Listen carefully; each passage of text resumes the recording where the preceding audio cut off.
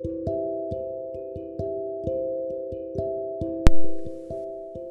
my podcast family. Welcome to Caregiving is a Ministry, where we look at the Word of God through the lens of caregiving. We're still continuing our series on shepherding, and we're winding down, but we still have a couple of more letters that we're going to look at, a couple of more lay shepherds that we're going to see what they have to say to us. So this episode, we're going to do three little letters, three little books, 1st, 2nd, and 3rd John.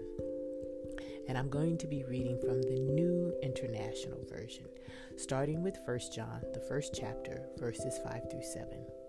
This is a message we have heard from him and declare to you. God is light. In him there is no darkness at all. If we claim to have fellowship with him and yet walk in darkness, we lie and do not live out the truth. But if we walk in the light, as he is in the light, we have fellowship with one another, and the blood of Jesus, his Son, purifies us from all sin. Chapter 2, verses 3 through 4. We know that we have come to know him if we keep his commands. Whoever says, I know him, but does not do what he commands is a liar, and the truth is not in that person. Verse 26, same chapter.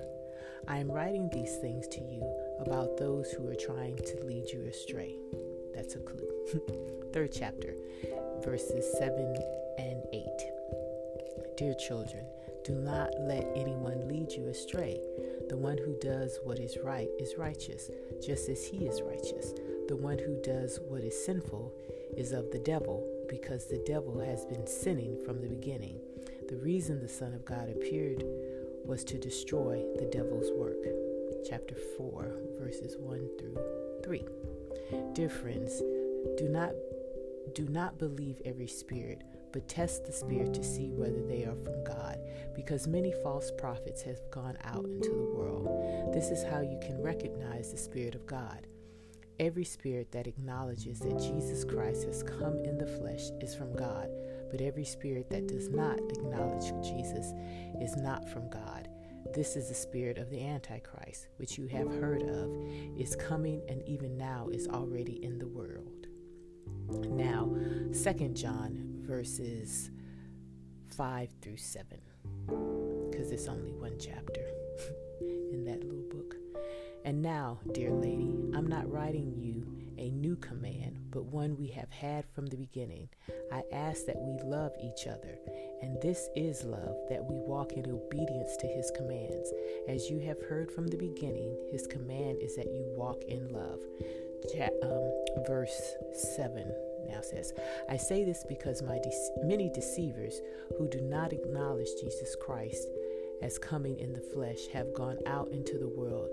Any such person is a deceiver and an antichrist. Now, 3rd John, verse 11. Dear friend, do not imitate what is evil, but what is good. Anyone who does what is good is from God. Anyone who does what is evil has not seen God. Okay. So 3 short little letters that are really best read all together. This letter, once again, it doesn't address a specific congregation, so these 3 letters fall under the term the Catholic letters, meaning universal, because they can apply to any body of Christ, right?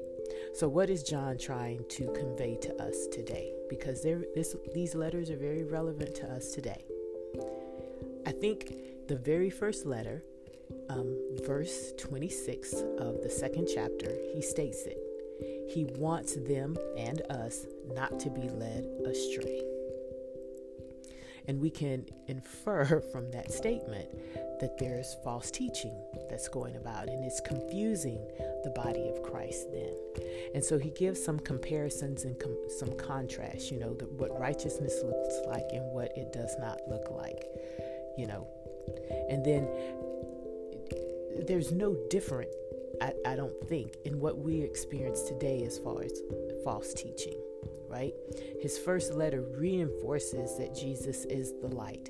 Does that sound familiar to you? Jesus being the light? Because it should, because that comes from the Gospel of John that he wrote, where he says Jesus is the light of the world. He then reminds them what they have been taught throughout these letters. In the first letter specifically about who Jesus is and him being the light and walking in the light and not being in darkness. He stresses to them to obey the commandments and that they have been saved through the light, meaning Jesus, and now they have eternal life in Jesus. He then challenges them, which we read, to test the Spirit by the Spirit, that if anyone is of God, they'll act like God. They will. He's speaking to their behaviors, right? How do they behave? Are they walking in the fruit of the Spirit? And to me, this brings to my mind what Jesus said in Matthew 7 of the warning against false prophets and sheeps in wolves' clothes. Remember, he says that we will know them by the fruit that they bear. A bad tree cannot bear good fruit, and a good fruit cannot bear bad fruit. And he's speaking metaphorically because he's talking about their behaviors. What comes out of their heart comes out of their mouth, and the things that they do, their behaviors. And so John, in essence, is restating this, I believe, in this first letter. To me, that's what test the Spirit by the Spirit means, to see if their behaviors line up with God, if they're righteous or if they're godly. In the second letter, he urges the church to love one another. Again, lining up with Jesus in his statement where he's telling his followers in John 13:35, right? They will know you by your love for each other. In my New Testament class, the instructor told us that these 3 books, they should be read together, but they also should be read as you read the Gospel of John, because they complement each other. And now I can see why. Because of, referring to Jesus in the first letter here, 1 John, as the light, and then testing the Spirit by the Spirit and warning against false prophets. It all coincides with what we see in John. So I was like, oh, okay, that makes sense. I'm learning a little bit. But can we agree that most of the shepherding letters that we have already studied, that they all hit upon the church needing to love one another? That seems to be a reoccurring theme. So what does that say about us as believers? Not just them, us. Let's go ahead and put us in the mix. What it says to me is that we still have a long way to go. That we allow our flesh really to overshadow the Holy Spirit that's in us, and then it leads us to strife and disagreements and splits within the church and within families. The problem isn't that we disagree. We're going to disagree. It's that we haven't learned how to disagree in love. See, when we disagree in love, there are not going to be any wounded egos. There's not going to be any hurt feelings. There are no lines that are going to be drawn in the sand. And it's because when all individuals come, with love at the forefront, none of that's going to happen. If there's something that needs to be addressed, because that's what you're doing in confrontation, something needs to be addressed, you're not going to attack the individual. You're going to bring up the subject matter within, in love, because you want to show them perhaps maybe this is a better way of doing things or something that they may have said or done. And everyone can walk away with a better understanding. Now, that doesn't mean that after you bring things to the forefront that everyone is going to walk out still on the same sheet of music. You may have to agree to disagree, but agreeing to disagree in love still has harmony. And once we learn to do that, sisters and brothers, don't you think the world will take note of us as believers? That we'll have more credibility, that we will be demonstrating what citizenship in God's kingdom looks like? I think so. The third letter is really merely John writing to an individual, asking him to be hospitable for another individual who's coming. So that was really kind of short and sweet. But all of these letters were short and sweet, right? But very relevant to what we're experiencing today. We still have room to grow. Jude expresses the need for them to know Jesus and his teaching. That's why he's telling them to stay strong in the faith, because it's in knowing Jesus you'll know what he looks like, and therefore you'll know what not to look at, what doesn't look right. And then he wants them to really learn to love each other. How can we love each other? How can we learn to love each other for those people in our communities if we cannot show love within our own families?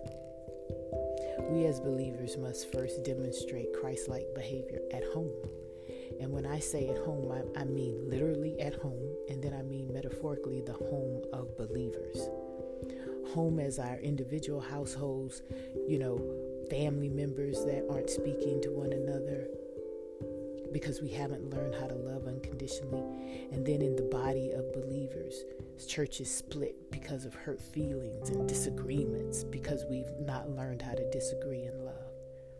We have to learn how to love each other first. This season, the season of caregiving for you, or whatever this season you are in, is still a season where you really need, or we can really learn to love. Love the person whom you're caring for if you're a caregiver.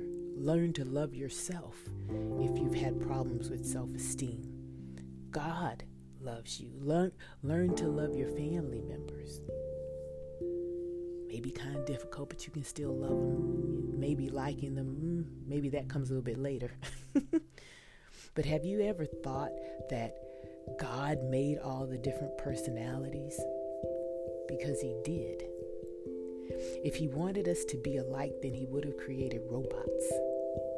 Have you looked at the world around you? God loves variety. He loves variety. Look at all the different trees, different plants, the different animals, the different flowers, the different ethnicities in humanity, all representing Christ in his gloriousness. He created variety, but he didn't create it. It wasn't his intent that this variety or this diversity, split us up. He wants us to learn how to live in harmony. And we can only do that when we put him first and allow his Holy Spirit to have complete control over our hearts. And by the Holy Spirit having complete control of our hearts, then he starts to affect how we think.